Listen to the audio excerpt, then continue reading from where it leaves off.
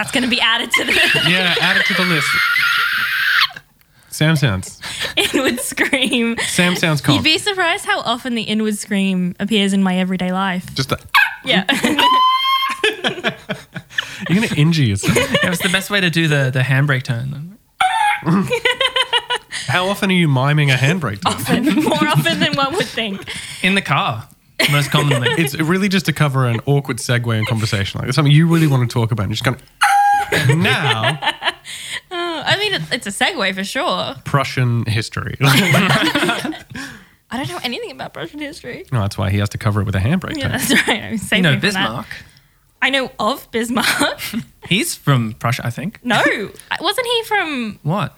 Wasn't he from... I'm going to... No. We're losing this. You know what? Never What mind. show was he battle. from? Wasn't he from No, he like wasn't. Desperate No, I Housewives? think he was a Prussian prince, king. A prince Okay. king. He wasn't a king. Anyway, no, he was a humble servant.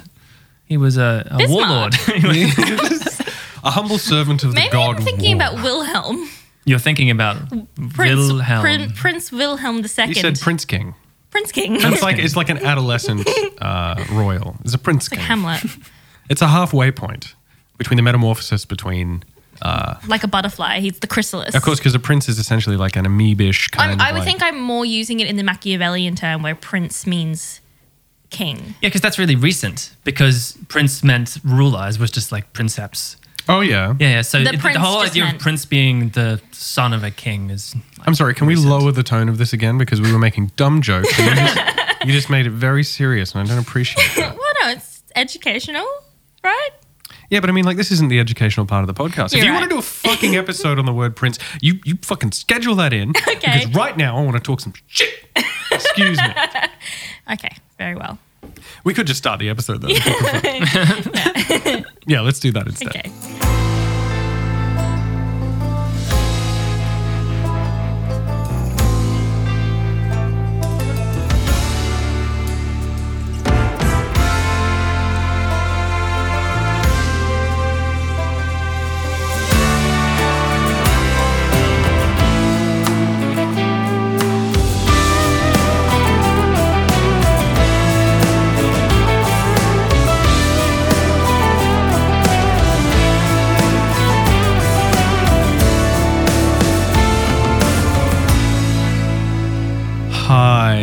Hi, everyone. Hello. How's it going? Welcome to the Music and Everything podcast. I'm tired and I have a sore throat, and I've missed you. So thanks for joining us. We hope you've been enjoying the episode so far. We're excited. The last couple of months have been really fun for us, and we hope it's been fun for you guys as well. My name is Jim. I'm here once again with the awesome Sams to talk and get excited about some stuff. Before we kick off, it'd be really great if you've been enjoying the episodes to chuck us a rate or a follow or a share or tell all your mates about the podcast, annoy them to the point that they're no longer your friends. We'd really appreciate that. Anyway, enough of that self-important self-promotion. I want to talk to the Sams about a topic today. What are we doing? What are we doing today? Yes. We're doing beekeeping. Beekeeping. This is so good. This was one of the first ones that we brainstormed and we were like, what the fuck are we going to do on this podcast? It was just like beekeeping for sure. Absolutely, I'm beekeeping. excited. And after having read so much about beekeeping, I'm like, do I want to keep bees? You should keep bees. Is it- Actually, I feel like we should start with like Eddie Izzard did one of my favorite bits about beekeeping, and it's just the simplest, dumbest thing where it's just, I want to keep bees. I don't want them to get away. And that's the whole theme of the entire bit. It's quite lengthy, but that's the summary. Cliff Notes. I love that. The Sparks Notes of. Yeah. I love that. So now that we've covered the joke I prepared. Yeah, and but that really is what beekeeping is. Yeah, because you can't have bees. No. They're not yours. No. God, no. You keep them. You make a little home for them, and they stay. You witness bees. You experience bees. Yeah, absolutely. So when we're talking about beekeeping, it's always important, just throwing shapes in the Throwing background, gestures. to consider how long we've been keeping bees, prisoners. Not prisoners. We don't keep them as prisoners. Witnessing bees. in our Witnessing backyard. bees. We've been caring for them actually as well. Like, because I think when we think about keeping bees, you think about just having a hive in your backyard. But there's work that goes into keeping bees. Oh, I imagine there's work. Yeah. Even just like fronting up and going, all right, I'm going in. Yeah, and to like the bees. I'm like, can I just get a read on the room? How do we feel about bees? No, I love bees. I've been stung a bunch and it sucks, but I love the idea of bees and I think that they're adorable as well. Okay. Would you want to open a hive though? First of all, the word hive is upsetting Okay. in and of itself. All right, we'll refrain from saying But that. I would love to keep bees. I would love to keep native bees, I think, the stingless kind, on account of having children and also absolutely. the feelings. And the feelings, yeah. Because I'm like, I love bees. Bees are adorable. I think we can all agree that bees are adorable, Little right, Sam? cuties. Yeah, I think they're the most adorable insect that swarms. You know, Yeah, like every other insect that swarms, humans are like, oh God. And then just like, you know, ants, anything. It's a plague. Cockroaches. And then it's just like, bees is like, oh, look at the little guy. Look at him go. It's so adorable. The swarm at the hive, both of which are words that are just plain awful. Yeah. So our relationship with bees extends back longer than one would think. Approximately 9 to 10,000 years. That's a long, long stretch to be time. buds with bees. But I mean, it doesn't really surprise me that much because I mean, there's all these like biblical references to honey and stuff, and the Bible's pretty fucking old. Isn't I it? mean, sure, yeah. So the earliest piece of evidence that we found around beekeeping is from Africa, and they've actually found not just hives but pots of honey, but Oh, wow. which is Wow. pretty phenomenal. But like I'm sure you're going to talk about this, honey, pretty shelf stable. Like that shit will last forever. But when I was researching how old beekeeping is, they always put domestication of bees in quotes. Scare quotes. Scare quotes, because it's like the domestication of bees. And I'm like, yeah, because they will leave if you don't take care of them. They will like, if you're a bad lover, they will go. You're a supervisor. We supervise bees. Yeah. Is everyone okay? Is everyone behaving themselves? We're all good, no infections. Can I have some of this? No? No. Okay. Okay, And like, bye. so the honey is a big reason why we like had a relationship with bees. The original reason. The original one. Yeah. The Like original. some brave person stomped in and went fist first into a hive and went like, oh, I'm going to get whatever this is. And then was brave enough after being stung quite so many times to just suck it down. To just eat it. And Yeah, went, so there's many different reasons why one would keep bees, and honey is one of the most obvious ones because everyone knows what honey is and everyone knows that you can't have honey without honeybees. But the other thing is obviously pollination is a really key principle around why you would keep bees. But that wasn't the original reason. So the evidence that they found, particularly in these sort of like really ancient beekeeping practices, was they were literally just doing it for the honey, and they weren't necessarily keeping the bees in the sense of the way that we think. They weren't making hives for them, but they were keeping an eye on them and Supervising the bees. supervising the bees. You know, micromanaging the bees. yeah, maybe there was a whole swarm of bees, right? The first village that did this, you know.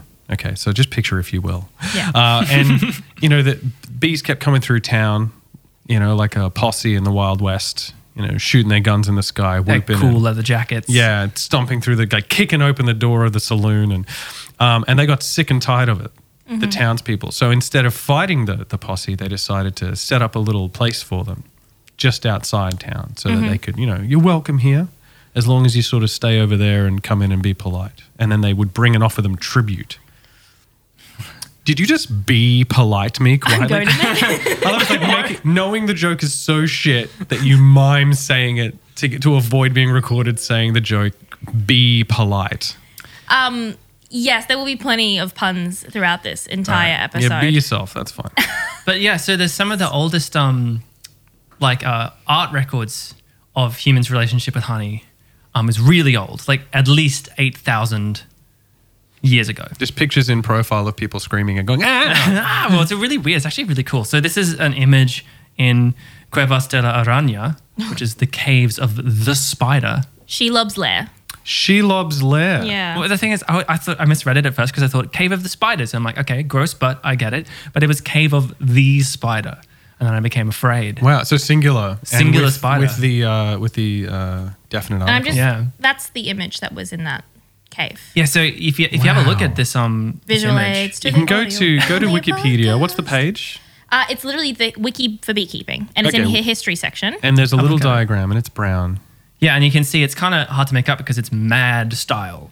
But Wow. like, that mad prehistoric style. We'll throw a picky up on Instagram. You Yeah. guys can check that out. Yeah, so what it's depicting is actually a person climbing a ladder, going into a beehive with a bucket, and there's bees around, and they're collecting the honey. And that's from 8,000 years ago. What do you think bees are thinking, to derail this a little bit? But it's just like when someone's climbing a ladder to their hive and they've got a bucket and they're like taking the honey and stuff. They're like, oh, but I made that. I did that. Excuse me. That's for the boss. I can't, she's going to be on my back about that.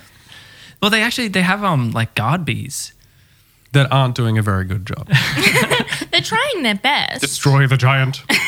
So when you get, if they think you're going to threaten the hive in some way, they send out these pheromones, and that triggers them to attack you. And the only reason why they don't in beekeeping is because of like smoking and stuff. Because we're all like smoking cigarettes nearby, and like if you actually have a deliberate little smoker, and all that does actually, because there's this sort of myth that it makes them sort of numb or something. That's not actually what happens. It literally just means they can't smell the pheromones through their little antenna. To attack, right, okay. To attack, so they can't hear the guards. Yeah, okay. And so they're just kind of chill. So you may have noticed that Samuel did all the science research for this podcast. Oh, wow. So It's like storming into the posse's camp while they're asleep to take their beans. yes, I'm going to exactly. stick on this Western thing. I know, I'm liking it. So, so this whole smoking thing is a really important element when it comes to beekeeping, because it is as ancient as beekeeping itself. This idea of smoking the hives is really important. There's depictions in Egyptian art from about 4,500 years ago of them having these simple hives and this smoking sort of being depicted in this artwork. And some even from the fifth dynasty, Egyptian fifth dynasty, so that's about 242 BCE. 242. 2,422 I was going to BCE. say, it's a little tight. There were, they've got all these beautiful, on temples, on sun temples, these depictions of workers blowing smoke into hives to remove the honeycomb. So these are ancient practices that we're now sort of just and I love how clever people are. people are so clever. And actually there's the oldest archaeological records of hive maintenance was in Rehov between the Bronze and the Iron Age, so about 3,000 BC to about 900 BC, sometime in there. They can't date it quite accurately.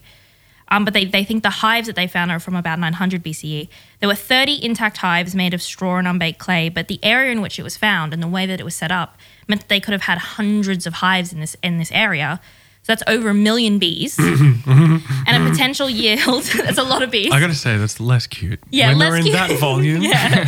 And it becomes a volume of bees at that point, Yeah. right? It's not discrete anymore. It's an ocean of bee. But they would have had a potential annual yield of about 500 kilos of honey and 70 kilos of beeswax, which is basically one of the earliest examples of advanced honey industry. And this was done in ancient Israel, in the Jordan what were Valley. they doing with it?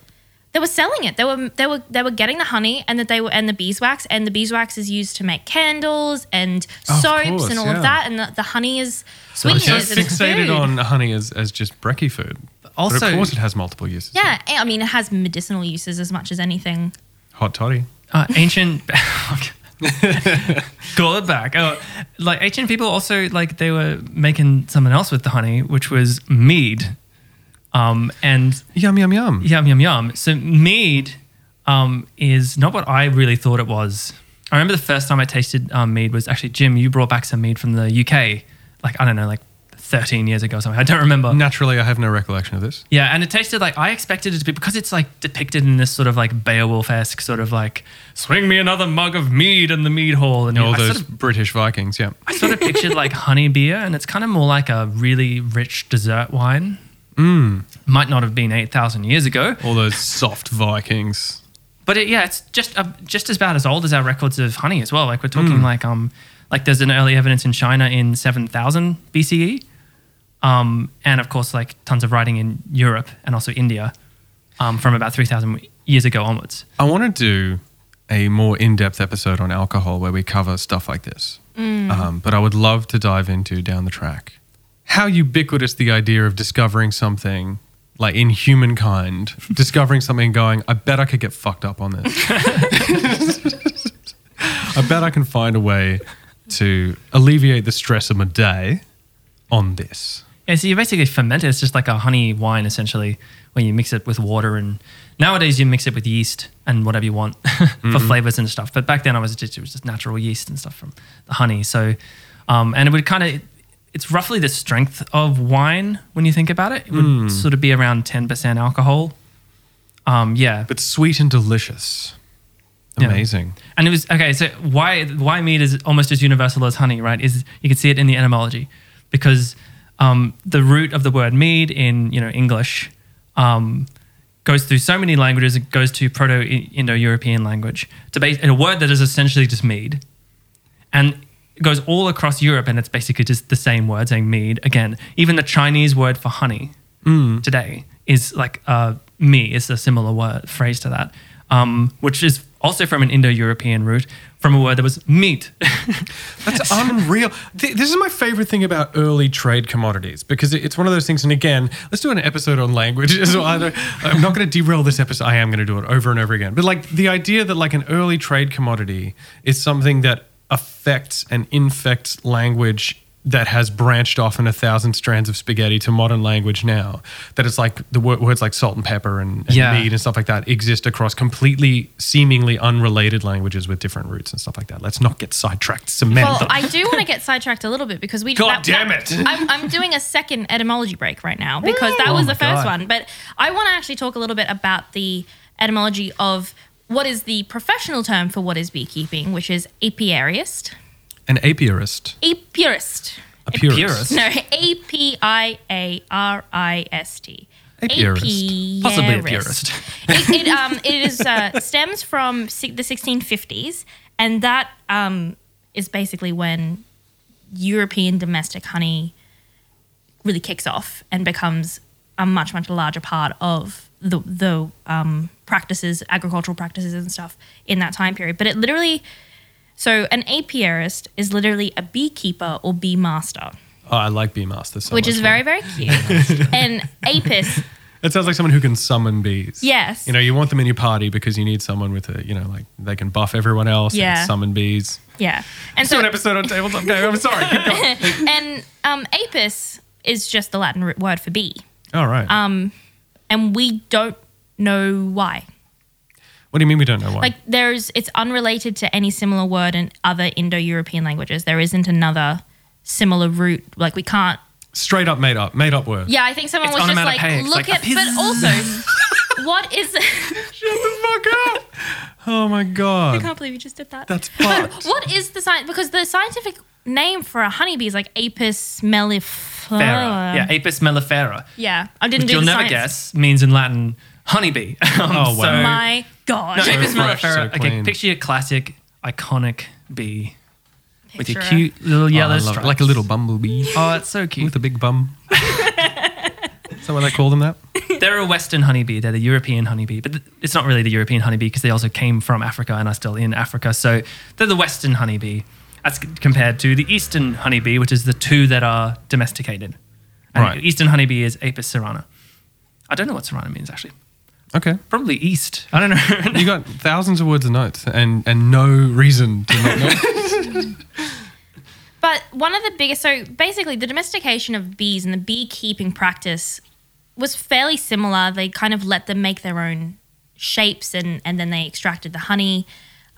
It wasn't until about the 18th, and honey extraction really early on was quite damaging because they had to Rip it break out. open the comb, Run away. and it can be quite devastating to the population. The as Winnie well. the Pooh method. Just, Yeah, exactly. Just like get it up in there, rip Oh, shit honey. together.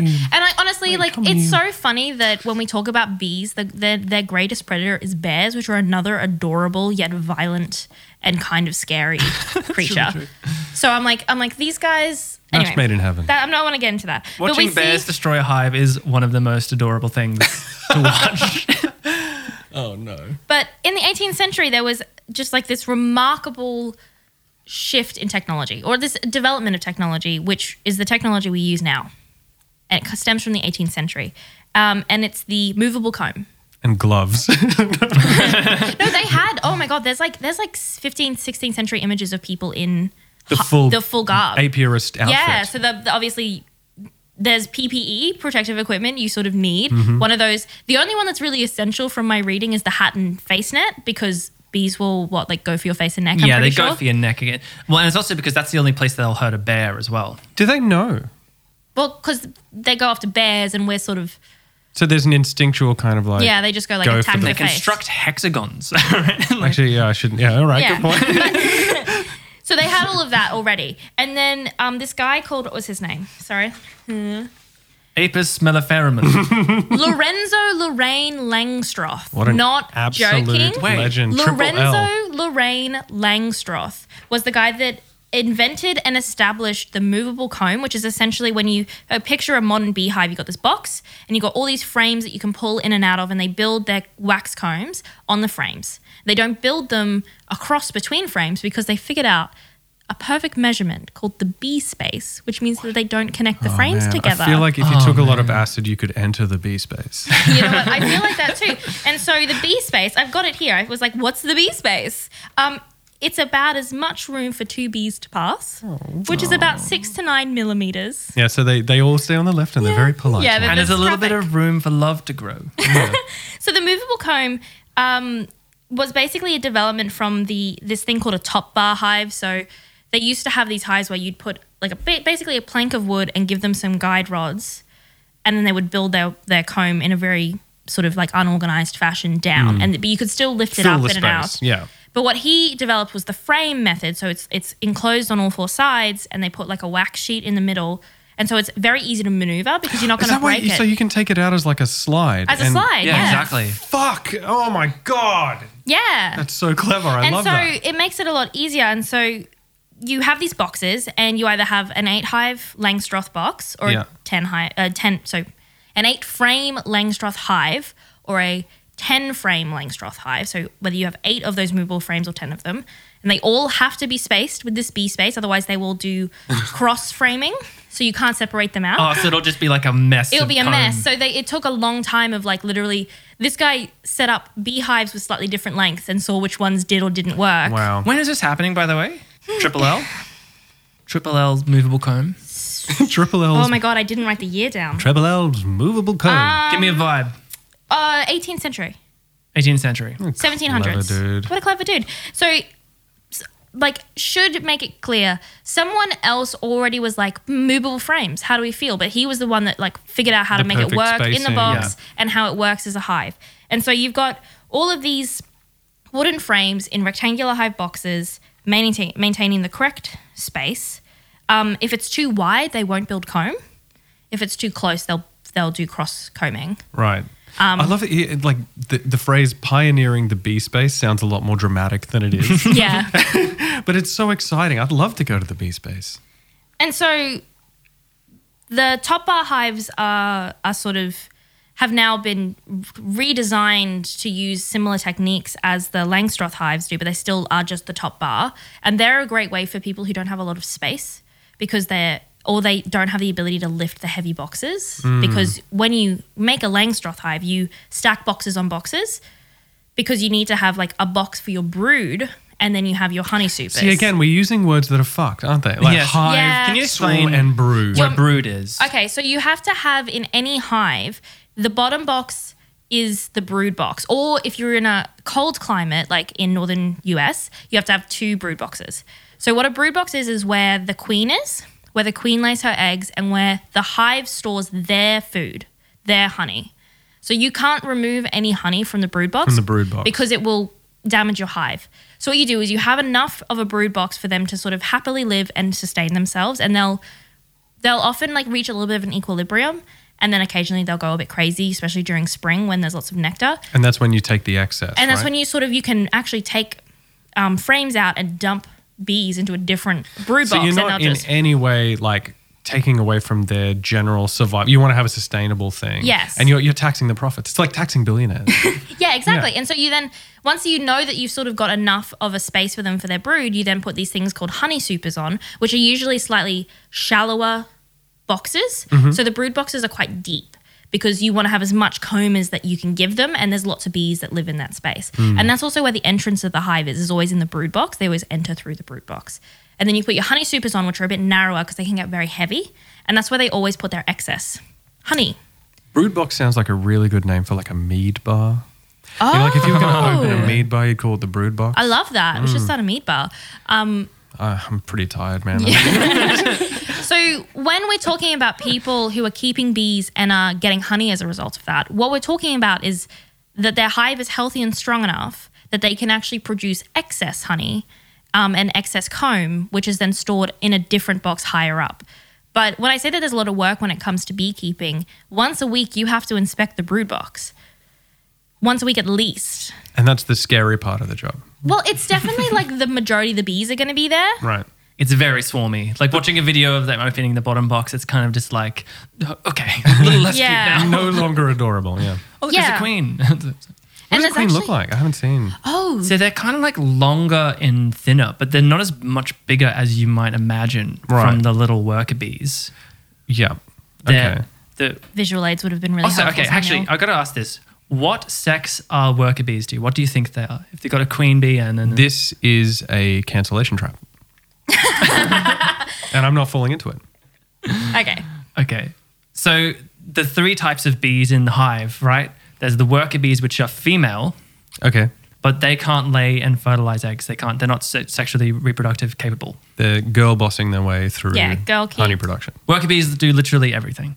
Then you've got the queen bee, who's just like a swole worker bee, basically, Okay.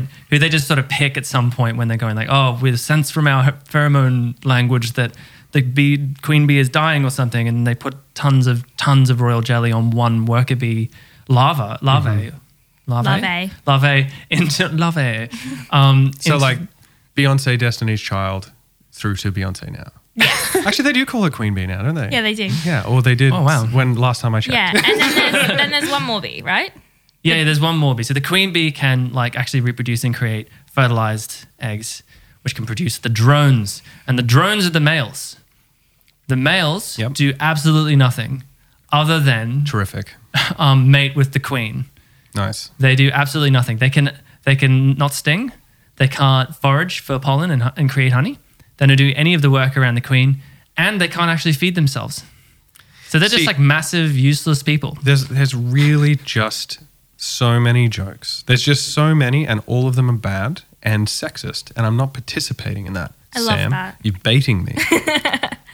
Yeah, so the queen, right, then goes on annoying like, oh, I'm fresh, I'm a new queen, pops out of the little wax cell that they've put her in. Yas. And then the first thing she does is smell out the rival queens. And that's probably usually like an older one, like the old matriarch, that's the old queen. So there's two queens at once kind of thing. Yeah, but not for long. Oh, God. So she then goes, I'm going to go fight her to the death. Yeah. And she like flies around the hive going like, "Ee!" until like the battle commences. And then they fight to the death. But the young one doesn't always win. I kind of wish this happened with like the British royal family. But I think that's so. The interesting thing about when you're keeping bees is sometimes your queen bee can fail, and by that, your queen bee isn't producing eggs. Right. And so if your queen doesn't produce eggs, you don't get workers. Worker bees only live for 6 weeks, so you need her to be constantly producing eggs so that you constantly have worker bees so that the brood survives. So if your queen isn't laying eggs, you need to get rid of her. She's trash to you now. Oh, my God. So one of the things, Yeah, sorry, because I should say like the worker bees can create drones, but only the queen can create worker bees. Yep. Yeah. So what they end up doing is like if you're a beekeeper, you can remove the queen and put in a new queen, and there's lots of different ways to do it. I've got a whole book about it. But What's the book? It's called The Rooftop Beekeeper, By- and I really by Megan Pasca, and it's all about urban beekeeping, which I think it's a new thing that's happening. I think it's really really cool, and we'll probably talk about it a bit later, because urban beekeeping is just like it's redefining beekeeping. Cool. And it's new technology. It's really interesting. But in this book, she makes a point of going, you need to make sure you get rid of the other queen bee though, because even if you put a new queen bee in there, the old lady can just come and find her and kill her. And so you're just gonna have to do this whole process again. And starting a Did hive, you really think you could come and take this from me? and like queen bees are expensive to buy because often you have to buy them. Right. And again, when we talk about urban beekeeping, there is a process of like starting a hive by literally buying a box of bees and Just it's delivered to you. In a shoebox. And it's like a surprise. It's like, And, I wonder what. But I'm talking about bee houses, bee hives.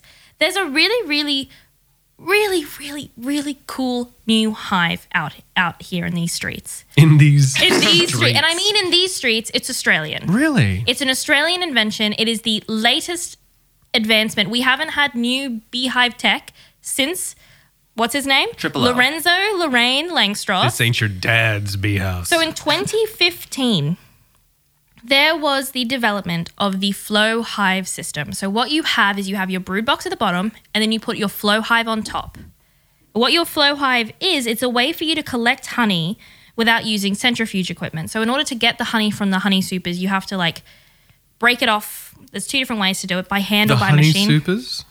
So supers are the names of the boxes. Oh, right. Okay. I So- thought there was like supervisors, like there was a rank of bee. You have to like fill out all the paperwork and they check mean, the bureaucratic side of things. Fight to the death. I mean, if anyone's seen the Bee Movie, which is 100% accurate, that's absolutely what That's happens. where most of my knowledge of bees comes from. Well, the first thing they get wrong is that the main character is male, as we just discussed. I see. Yeah, so the boxes are called supers, and the honey super is the one where they store honey.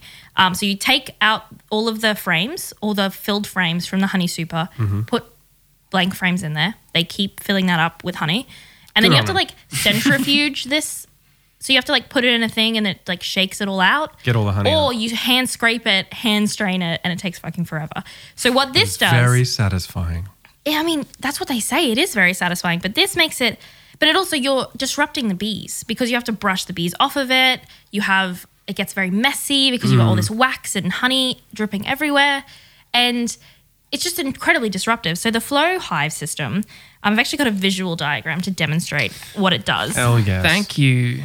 So what happens is the comb is made of like a food grade plastic, and in its normal state, it's in the traditional honeycomb system. But then what you do is you turn a key, and it cracks the hive open, Right. so that it allows the honey to flow without having to break off all of the wax and the wax, because structure. when you look at a honeycomb, and I've learned so much about honeycomb doing this podcast, honey is finished when it's been capped. So when you look at a honeycomb, if it's like, obviously this is like an open cell. If these were all like filled in and capped, they were completely covered. That's where the honey is. So in order to get to the honey, you have to break all that cap open. Okay. This stops you from having to do that because it just cracks it And it just naturally drains. and it just flows out. It flows down into a channel and then out a tube and then into your jar. That's so sick. And so it makes keeping bees in your backyard so much less invasive for both you and the bees. And you can do it with your kids because you're not having to like open up this whole big Meanwhile, box. the bees are in there like, I don't know why this keeps happening. I don't know. I swear I built this to code. I swear to God. But you do that. You drain all the honey out. You clip it back in. They then remove all the old wax and start again. And they go, hooray. And they're like, yay, more get to space. make more honey. Oh, fantastic. Hooray. So this was made by an Australian because he basically was going, I want to keep bees, but man, this is fucking hard. It's so hot here. And it is really hot here. And there's plenty of Australian beekeepers on YouTube, which are amazing to watch, by Really? the way. We watched a few episodes and it was The bush bee man. the bush bee man is fantastic. do we have, do you know, is there like an explicable reason why beekeeping has become like an interest in Australia, or is it? I think Is because it we've got a lot of. lockdown? I think it's older than that. I think it's because most people have backyards. We have a backyard culture. Yeah, we have a especially backyard in culture. Queensland, But yeah. also, the flow hive you can have on a balcony, That's true. which is great. But I And all your think, neighbors just fucking hate you. and like when we talk about urban beekeeping, there's elements of like you've got to really be careful about what you do and don't do with urban beekeeping. But I think in Australia there's a lot of backyards, and I think people really like honey here. Like Right. it's a big element. But also, I mean, we've all grown up in a time period where it's like protect the bees is like a big Yeah, element. it's a tenet. Yeah. Thanks to the Bee Movie, we all know Yeah, got to protect those bees. very And so the things when- we learned from Jerry fucking Seinfeld. Okay. yeah, absolutely. And like you talked about wanting to keep native Australian bees. Native Australian bees don't produce honey, do they? No, they do. So the thing with Australian bees, Fuck yes. Australian native bees, there's actually 1,700 native bees in Australia. 1,700. I thought they were like, You actually, mean there's like three. There's Like only species? 1,700 total. There's just like Yes, the situation is dire. No, there's 1,700 fewer bees than species. koalas here now. So 11 of them produce honey, but they're all stingless because Australian native bees are stingless. They're also really, really tiny and they don't really look like bees, like your stereotypical it bees. debunks that myth of like, Americans and people from elsewhere looking at Australia going like, it's just full of deadly shit. Everything wants to kill you. And it does, except for the bees. Except for the bees. Unfortunately, though, they're not like true honeybees. Right. Because true honeybees produce a surplus of honey that we can take it. So they're not technically honeybees if we can't have some.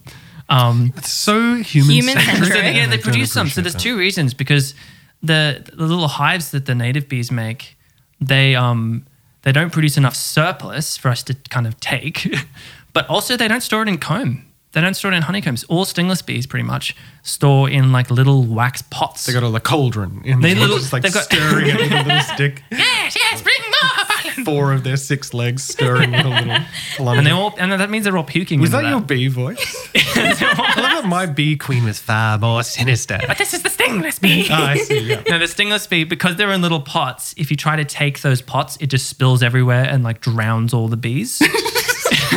So don't take the honey from them. Their honey defense mechanism is your empathy. Like, that's we can't do that. Well, there's no bears here, and koalas They're idiots. eat anything but eucalyptus leaves. So. say the stoner tree. So I think keeping a native beehive is something that lots of people could easily do because they're stingless. They actually don't need a large hive because they don't need all this extra space. It just depends on your motivation for keeping bees. Like if you want to be like an artisanal honey producer, you're not going to use native bees because you don't want to drown your bees but every day. If you are someone who has a backyard little veggie patch, native bees would do the job of pollination just as well as a honeybee would. Exactly, and the pollination thing. Like, so we were talking about like the ancient tradition, and it starts with humans' relationship with taking honey. And backyard beekeeping is still partly about taking the honey. But like as soon as humans developed agriculture, they knew what bees were doing and they were pollinating.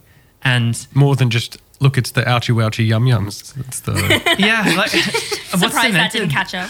what cemented that to me was that finding out that, when human colonizers have traveled to other parts of the world, invaded and colonized with agriculture, say like the Europeans in the Americas from the 1600s onwards, they didn't just bring potatoes and stuff, and they brought bees. a shoebox full of bees. Bees. They brought bees, and I was thinking, how the hell did they bring bees without the handy box? Like, this is 1600s, and then it's like, In a shoebox. that must have been a hellish sailing journey. Like, Yeah. Because Everyone below deck's just,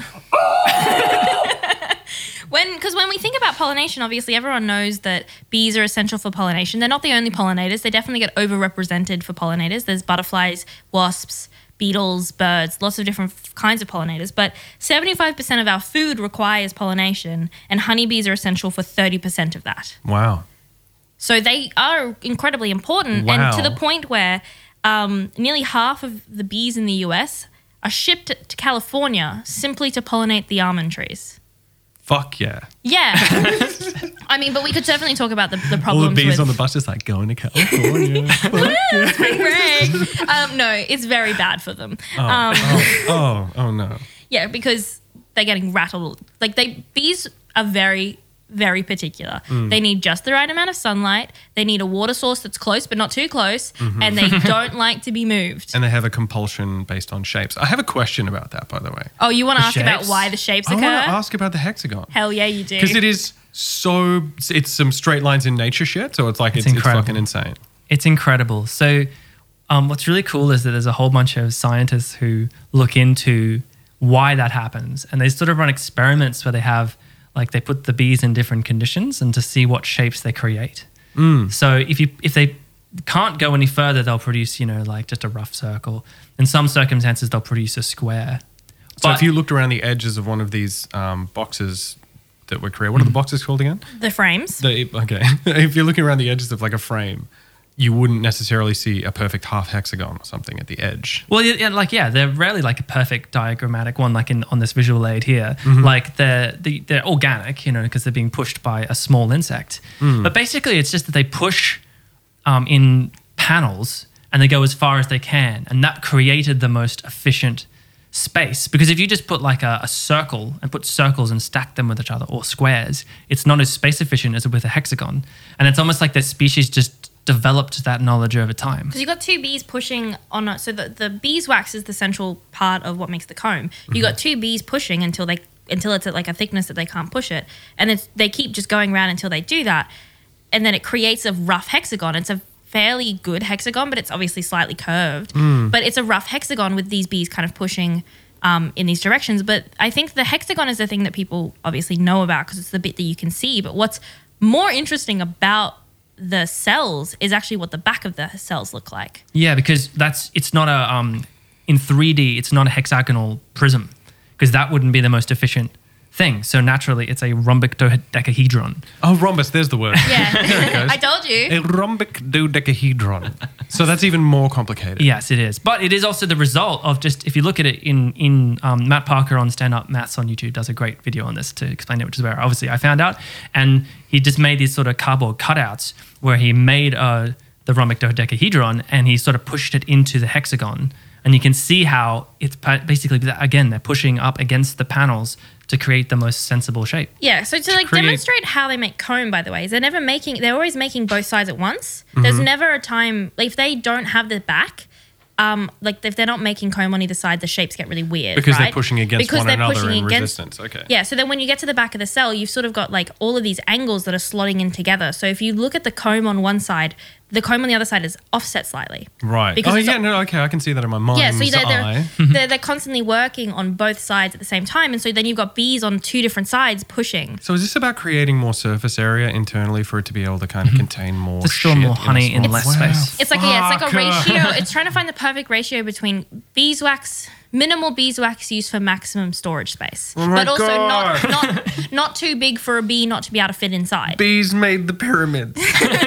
You heard it here first. Yeah, because they also, isn't the brood in hexagons as well? I don't remember. Like they sort of... The whole thing, the honeycomb is always made in exactly the same way. So even if it's just to store eggs or it's to store honey or it's to store whatever, it's always made in exactly the same way. Unless it's a queen one, because I know that's shaped like a peanut. Live for 6 What? weeks. Yeah, when the queen's growing, they make a little queen-shaped one. Oh, that's cute. That's nice. That's weird, obsessive, and strange. And it's That's bees. Classist, But yeah. So we Did you obviously just make a sound? Bees. Okay, add that to the list. I don't care. So when you're starting out at beekeeping, obviously there's a recommendation from even experienced beekeepers are like, when you're starting out, do the full gambit, wear the full outfit, because you're going to feel a lot less stressed inspecting your brood. And if you feel less stressed doing it, you're going to look after your bees They can smell fear. Well, it's not that they can smell fear. It's that you're going to be more clumsy if you're shaky. You're going to make more mistakes. You're going to make more mistakes. And so you've got like, you can wear gloves and a hood, hat, veil situation. You also can get the full body suits. Awesome. But a lot of like you're the guys that show up in ET. So like the woman on the front of this, Megan, is wearing she's wearing the hood and veil because protect your face, but then she's just wearing dungarees and flip-flops and no gloves. Like a psychopath. Because she's, she's just chilling on top of a roof. She's experienced. She trusts the bees. She knows what she can get away with. Yeah, exactly. But one of the things that's really important is there's two elements when it comes to beekeeping that you need to keep in mind. How to remove a stinger without injecting more venom in, and making sure you wash your clothes regularly. So I feel like that's something you should be doing anyway. No, but you're like your protective Two things. equipment. One, know how to remove a stinger, and two, general hygiene.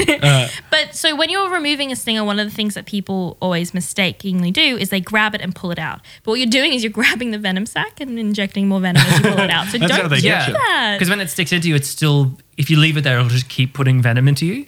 So you need to that's quickly awesome. scrape it off. That's the most vindictive suicide. Yeah, but it's not meant to be. So, okay, I have to talk about this because it's a misconception. Okay. So you know how like the whole thing is like, oh, bees sting you and then they die. Yeah. And That's been a truth my whole life. Don't do this to me. yeah, well, it's basically that it's not meant to happen. It's just because our skin is so thick and the skin of most mammals is so thick that when they puncture the skin, it actually just rips out their stinger from their body and they die. So it's not an nature's intended kind of... Yeah, it's not like it's meant to be sacrificial. Right. Like, because if they can stab insects over and over again, so if like wasps approach or something, they can like go after the wasps and like stab And them. they should. And they ought to. They fucking should, because wasps are dangerous to bees. I feel bad about wasps. I You know what I know. mean? It's we're talking about how cute bees are, and you think of a wasp and you go like, "Ugh." Yeah, but they have yellow stripes too. That's the bit I don't get. Yeah. They should do be just as cute. They do kind of look like the sports car version of a bee. And so there's Yes. a bit of kind of my response to that is like, oh, fucking douchebag. They're like the bad guy of the movie. I haven't seen Bee Movie. Are the wasps the bad guys? I don't know. The humans are the bad guys, but anyway. Yeah, well, that so makes you want to sense. That does remove make the sense. stinger, and you remove it by essentially scraping your nail like across your skin, and it just like pushes it out. Okay. But the other thing too is if you That's get good to know. Thank you. yeah, no, so like learning some stuff, protect everybody. Learning on the podcast. But if you get so if they go for your clothes and they try and sting you and it doesn't work because you're wearing your personal protective equipment and you're good, you still have to remove the stingers though, because it'll just keep pumping out alarm pheromones and then the bees will attack you. So just a little heads up. We If planted a tracker on you. Yeah. There is the enemy. so they basically, especially if you wear gloves, because they'll go for your hands. Because that's what you're handling them, they'll accidentally sting you on your hands. Giant all the time. grabby beast is coming. The wall of snakes. And there's a lot of things you have to consider when you're dealing with like taking all the frames out and putting them back in again. You almost have to like really gently go like gently wriggle things in to go like, excuse me, bees, move out of the way, please. Sorry, excuse me, sorry. I provided this lovely space for you. Can I please, access some honey? So when boxes get too big, the funniest thing is like when you have to like move bees around, or when you get like your box of bees to start. I wonder if there's a photo in this book, I think, of like Show us the photos. How many with the pictures have you photos. brought to this fucking thing? Okay, everybody go buy the Here we go. Rooftop Here we go. Beekeeper. It's a really great. So this is a really great introduction to urban beekeeping because it essentially gives you all of the guidelines around. I love the subtitle here: A Scrappy Guide to Keeping Urban Honeybee. I love that. Yeah, That's and very it's endearing. essentially going like you don't have to be out with lots of land to do this. If you have access to a roof and your neighbors are chill with receiving free honey, go ahead, because they're actually not going to be. They don't want to hurt you, but bees aren't innately aggressive. But you have to just really think about a lot of things before you get your first box of bees. Okay. Here comes the picture. Here we go. So you see that box of bees Well, there? I do. The audience definitely does. Yeah, so it's a box of bees. Okay. And I think there's about, how many bees are in this? Let me see. Is this like a competition, at like with least the jelly 50. beans in the jar? There are. It's about 1.3 kilos of bees. And there's they keep, I love it. It's like there's a certain point where you stop counting them individually. It's just like, like a there's volume a of fucking bees. ton of bees. yeah. Like, So what they do is they keep the queen bee separate because they don't want them to start making comb. they just want to store. They just want to keep. They just want to keep don't them. to So get they away. have like you can see there's a tin there that's filled with sugar water, and then they keep the queen bee in. I've got more visualized. Oh my God. This book was fantastic, by the way. That's a swarm. No spawns. No No filter. response. So that's like a little We're not important enough queen for that. cage, and they feed her with fondant. What a treat! They feed her fondant. Fondant. No, they often do that if they need to feed like the bees, but without honey or the comb, because it's just basically pure sugar. So Yeah. they're like, yum yum yum. So then what you do is you open your little box. You get your queen bee out because you put her in last and you want to make sure she's safe. And Once she's had enough buttercream. and she's always in there. She's in there with two other bees who are looking after her. So don't even worry. And then you just like bloody toss them on, don't you? They just fang them on You there. just like throw them down. You just a couple of like a good little, and then you cover them up. You let them chill out for a them a week or two, big old shake. and then they'd just be chilling. Wouldn't it be? I mean, like, bee. Stop it. Wouldn't it be like asking to be stung? Surely there's a way that doesn't involve like just get the fuck out and shake them. Well, no. So what you need to do is okay. So the fun thing about swarms, and I think you have some interesting things about swarms, is when they're swarming in that way, they're actually kind of behave more like a liquid than a solid. So they will just all cling together and fall. Okay, everything about that's fucked. The word, the description, Hey, I don't like But it. what's fun is that they don't attack you as a swarm because they don't have a hive. So if they're like between hives and they're on the move, they're really not aggressive. They don't defend themselves in the same way. And you can So kind of don't scoop them stress up. about nomadic bees. They're just on their way. Yeah, and so you can have your hive; they can leave, right? So if you haven't met the conditions that they require, and some bees require more than others, they will leave. They will literally just vacate. Your place is trash. Yeah, this is terrible. I'm not getting enough water. Where is the honey? Get out of here. Where's my wildflowers? So they'll go, but they'll I only eat fondant. so they'll swarm and they'll go somewhere else. And you can sometimes get the swarm back. But one of the ways that people say you could start a new hive is just like wait for swarming season and then just go steal someone else's bees, essentially. Oh my God. Oh my God. There's someone out there with a net and they're like, aha, I found some bees. So swarms are completely harmless, but I think they freak people out. And I think that's the same with like bees and beehives in general, which is why when we talk, like when we're looking at like urban beekeeping, the kind of beekeeping that any of us would be getting into, because we don't own like acreage out in the countryside, you need to be really considerate of how your bees are going to be interacting with the space and are they going to be interacting with lots of people, because bees kind of put people off. have you put this in the car park or a thoroughfare? Like, Yeah. And loads of space on the school oval. Let's just go. well, and schools are actually starting to have beehives now. Are you actually serious? No, because they'll often have like a part of their agricultural science sections. They'll have like little beds, like garden beds, and they'll have a few native beehives Awesome. and honey beehives. So good. Because it helps with pollination. So if you're like you're wanting to set up like a nice little garden bed in your backyard, if you just had a little native bee, it would mean beehive. It would mean that your crops would be like Must be a really good place for detention. Like, you know, like Oh my God. behavioral control. You know, Timothy. I will put you in the bees. in the bees. Yeah. So when you think and The report card said, I got straight bees. Fuck off. Fuck the both of you. oh my god, Fuck I'm this just podcast. I'm out of here. So you would think that there's this misconception that urban beekeeping, you're kind of fighting against the elements here. Things are really, really difficult. You're going to have a really hard time. But city bees are actually healthier than rural bees, as they're known as, because it's a US book. Because if they're in high agricultural areas, they're often interacting with pesticides a lot more, whereas urban beekeeping is actually, there's not a lot of those sorts of like dangerous chemicals for bees. You don't want them like near a thoroughfare of road, but if you just got them like in our backyard here, they'd be thriving because there's no pesticides and there's very few like other like possums, rats, those sorts of things. But there's also a greater biodiversity Wow. because a lot of agriculture is monocrops, monocultures. So it's literally the opposite of what you might Yeah. think. That's cool. And so in Australia, every single state has their own bee association, beekeeping association, apiary association. So you can sort of get involved in that way, and they help you get access to setting up native hives, setting up honeybee hives, all of these things. But one of the things that you definitely need to consider if you're wanting to start beekeeping in the urban area is consider your neighbors.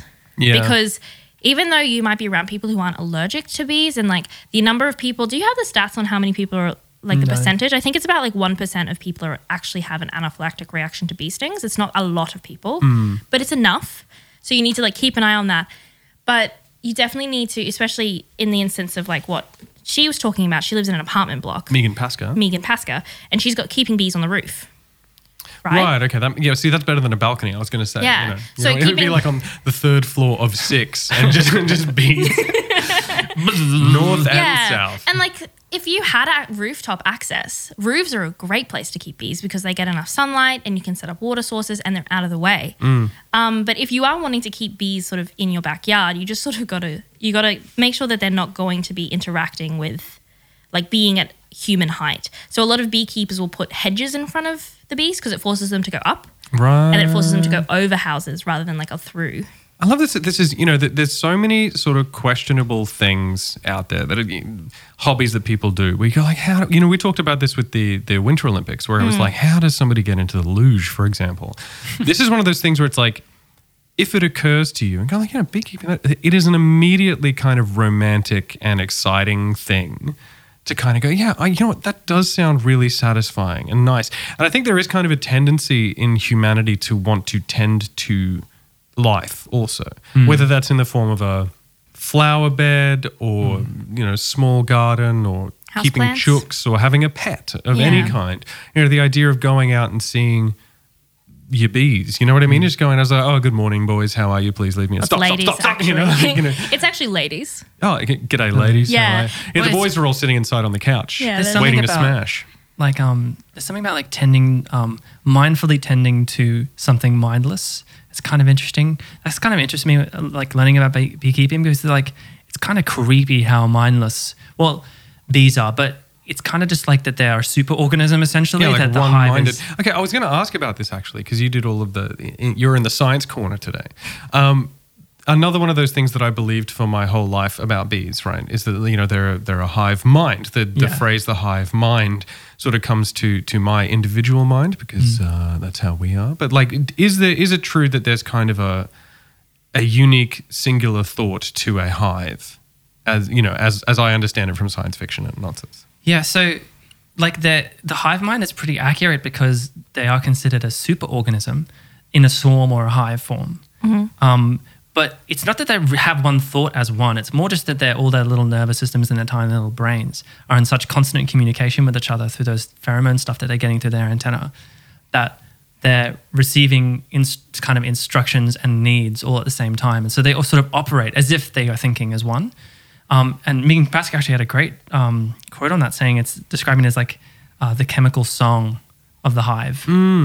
This like symphony of pheromones and that's how they think, essentially. So from our perspective with our strange individual noggins, looking at that, it appears to be a hive because it's operating, because they don't need to communicate with words or anything so much, meaning that, that it's happening at a speed that we can't conceive of, because it's like, you smell like you need help with this hexagon. Yeah.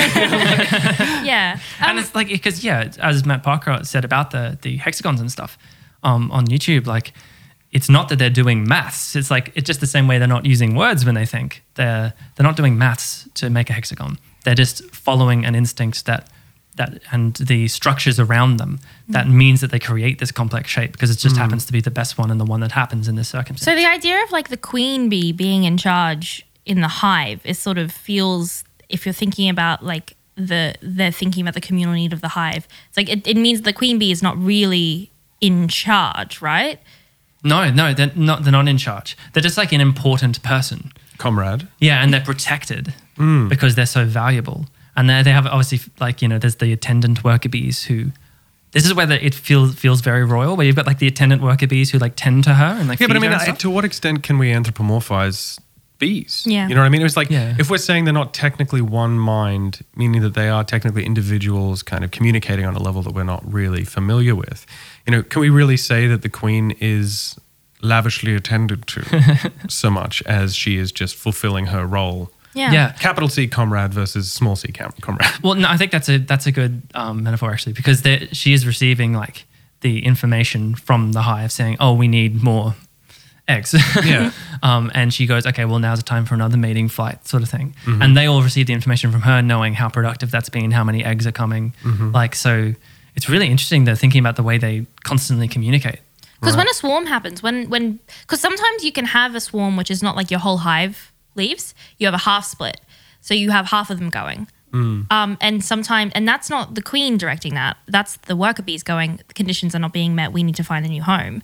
And so when you think about the hive in that way, it's kind of like a communitarian, democratic-ish system of we all need to make sure we're all doing our bit to maintain this hive. And if some people are not pulling their weight, some of us are going to fucking go. But kind of, that almost speaks to the hive thought process again, in that like it's, that this hive is not sustainable for the numbers that we have, these numbers are leaving kind of thing.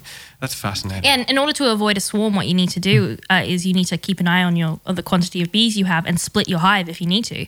Do it for them. Give them more space. Either set up a second brood box or set up a completely new hive. And this is how like people's hives can go from one hive to 3 hives to 12 hives really quickly. So you can your hives can expand really fast. Again, just horrific language. Yeah, but and it's all about how much nectar is available. And so like if you're in a really rich area with lots of biodiversity and you've planted some really amazing flowers that bees like, because that's one of the things that beekeepers talk about, is it makes you look at the landscape so differently, because you get to know what your bees like and don't like, and so you start planting more of this, removing these things, considering like you look at trees flowering and go like, oh, the girls all like that, so it kind of completely. So in much the way that like a cat has you as a pet, yes, the bees are keeping you. Yeah. Well, I mean, yeah, a little bit. They completely change the way that you view the environment around you, because they are so dependent on you and their environment that you sort of realize, oh wow, I really need to think about where they're getting their water source from, where they're getting their nectar from, and how much I'm taking care of them. How am I nurturing this biodiversity in my small space? In my small space. And they've been like so important for so long to humanity, but just kind of quietly in the background Like obviously, Not like we so talked about, quietly, they're very loud. very noisy. In fact, Noisy ladies buzzing away. yeah, like so important to agriculture, and for such an ancient practice, like it's been kind of backgrounded up until very recently, up until the Save the Bees, because we've discovered just how fragile they are. I would love to know, because, okay, so I made the point before, or the side comment before, that I just love how smart people are. When you talk about, we're talking about thousands and thousands of years ago, and people developing, the smoke technique to be able to get honey out of it, like all of the innovative thinking and stuff. And there's that whole mythos surrounding, like all of the conspiracy theories about the pyramids. I know I joked about that earlier as well, about like, how do they do it back then? It was all because they were humans and they were smart, and probably smarter than you, quite frankly. But like, so I would love to know how well understood it was back then that bees were part of the ecosystem in terms of pollination and plants. Like, did people keep plants around them knowing that they would interact with them in a certain way? Or was it kind of like a tacit kind of thing? I think it's a really difficult thing to say, because a lot of that evidence of what was being grown around them is sort of gone with the way that sediment works and the way that some of these archaeological sites have been buried. It's hard to say, but we only have the kind of human-made aspect. The human-made aspect, but I mean, there was innately greater biodiversity in the way that agriculture was being performed back then, because we're talking about people keeping bees in their backyard, well, in their feudal lots and stuff like that. But they were growing a variety of things because they had to for subsistence. And so it wasn't really until this sort of a greater industrialized where we're now mass agriculture, production. The mass production. So you had a good amount of biodiversity, but you also just had a lot of wildflowers growing, and wildflowers are just mint to bees. They love wildflowers. So one of the things you could do is, if you have lawn, for instance, leave a patch of it at the edge, let it grow.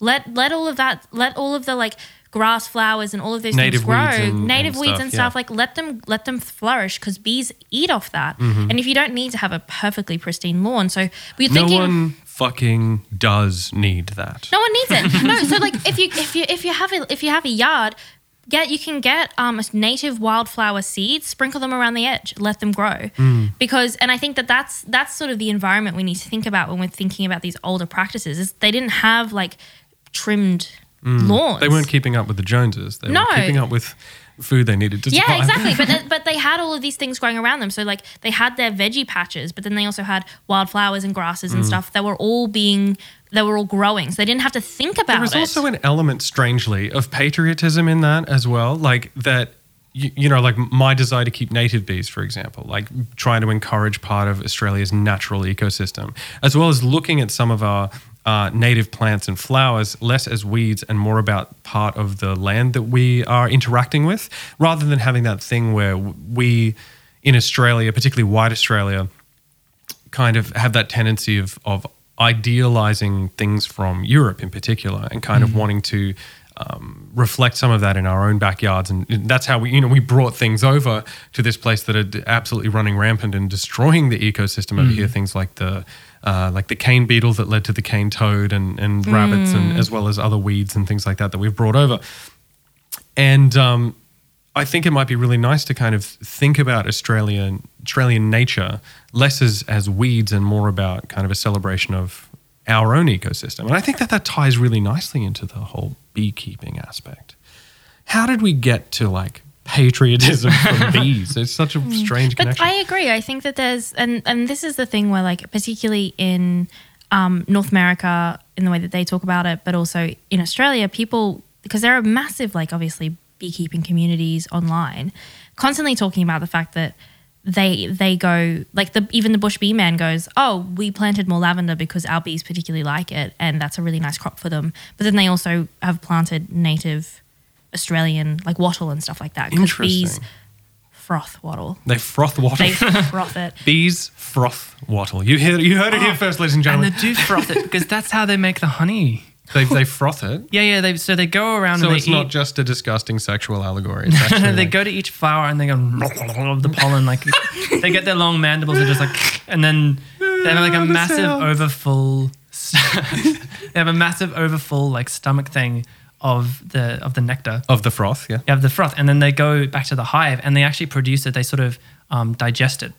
They sort of process is it. Kind of like puking it out? Yeah, they puke it out, but I always thought they just puked it into the honeycomb. Yep, done. Like, job done. No, they sort of puke it into each other's mouths. And then they constantly froth it between the mandibles with each other. So all the two little mandibles you have to stop that. It's all fucked. And by doing that, they like enrich it with all these enzymes from their stomachs and stuff that actually preserves the honey. We eat this stuff. I was kind of hoping that people would want to eat honey more after this. I don't know if they will. No, but I'm hoping what they'll want to do is keep bees, not for the sake of the honey, but for just having bees around. But to witness the puke orgy that is the production of honey. Well, if you have native ones, you wouldn't see it because they're too small. Yeah, and they're off protecting themselves from drowning. Oh, that was the saddest thing I've heard today. Oh, my goodness.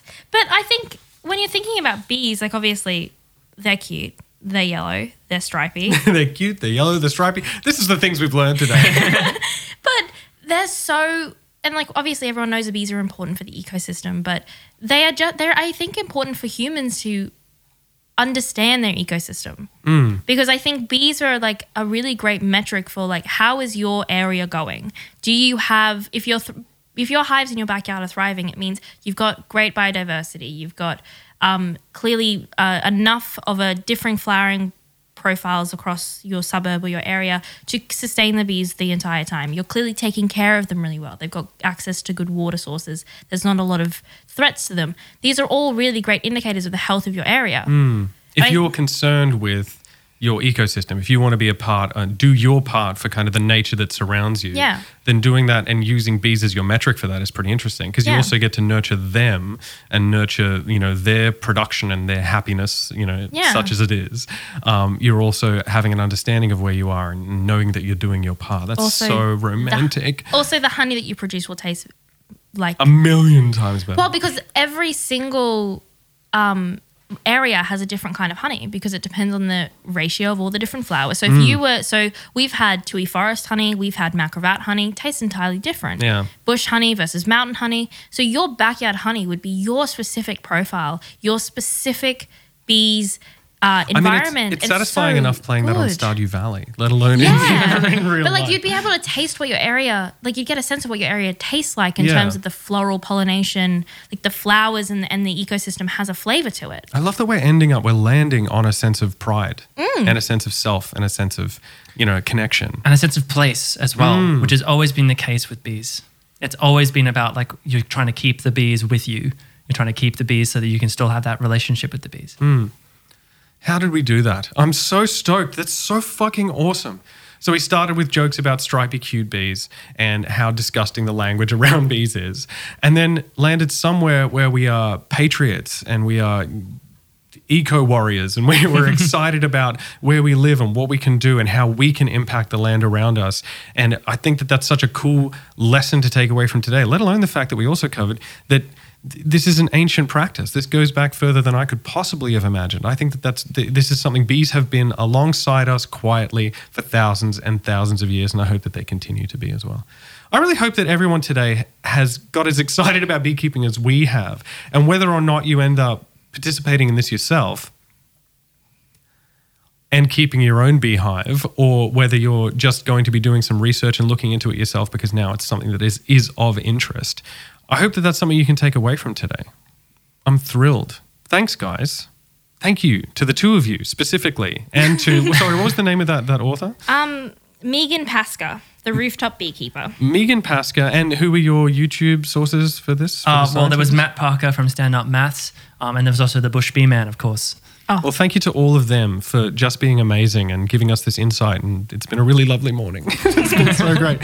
Thanks, everybody, for listening. Again, if you want to find us on social media, you can reach us at The Music and Everything Podcast on Instagram and at TMIE Podcast on Twitter. It's been wonderful having you hanging out with us today, and we can't wait to join you again in a fortnight. Bye from me and Sam. Bye. Bye, everyone. Take care of each other and your bees, and we'll talk to you soon.